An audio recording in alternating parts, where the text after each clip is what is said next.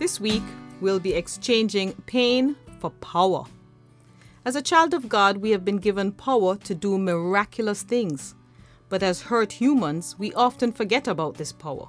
We choose instead to see ourselves as powerless over our circumstances and the people with whom we come into contact every day.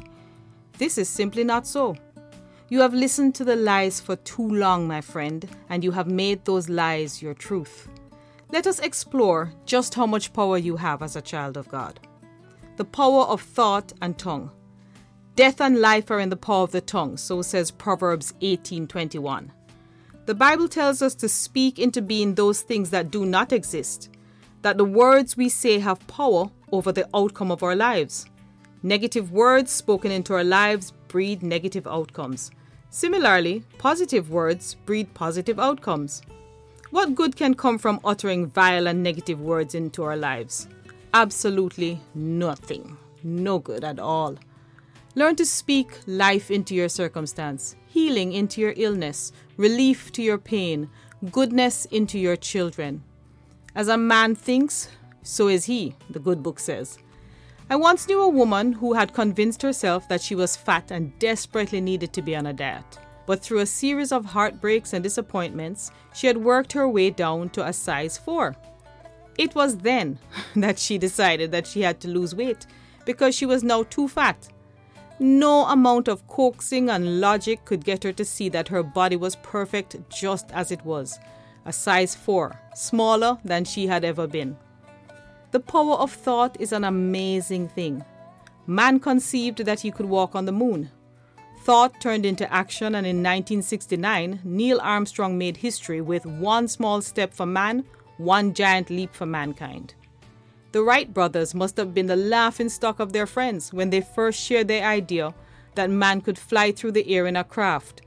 And we all know that Noah was ridiculed for building a massive boat on dry land in anticipation of something he called rain. Think big. Think boldly. Think positive. I want to talk about the power of forgiveness. Remember that when someone hurts you, they take a bit of your power away. You give it up by allowing them to hurt you with their words or deeds. You give it up when you can't eat or sleep, or you obsess over what was done to you.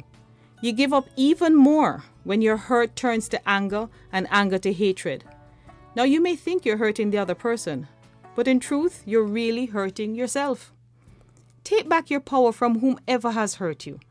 Tell yourself that you won't allow anyone to make your life any less than it's meant to be because of their behavior.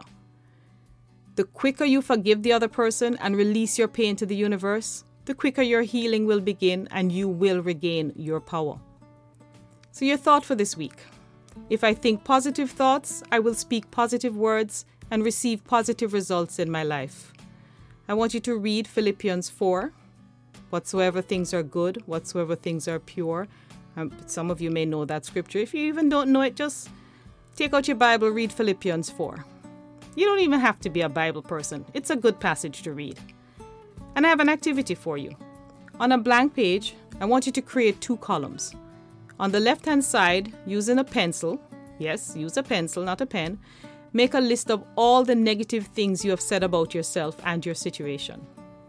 On the right-hand side, next to each negative thought, I want you to use a pen this time to write down the opposite thought. Once you have written the positive thought, then erase the negative thought from your sheet of paper. So, for example, on the left-hand side, your negative might be, I hate my job. On the right-hand side, and that's in pencil.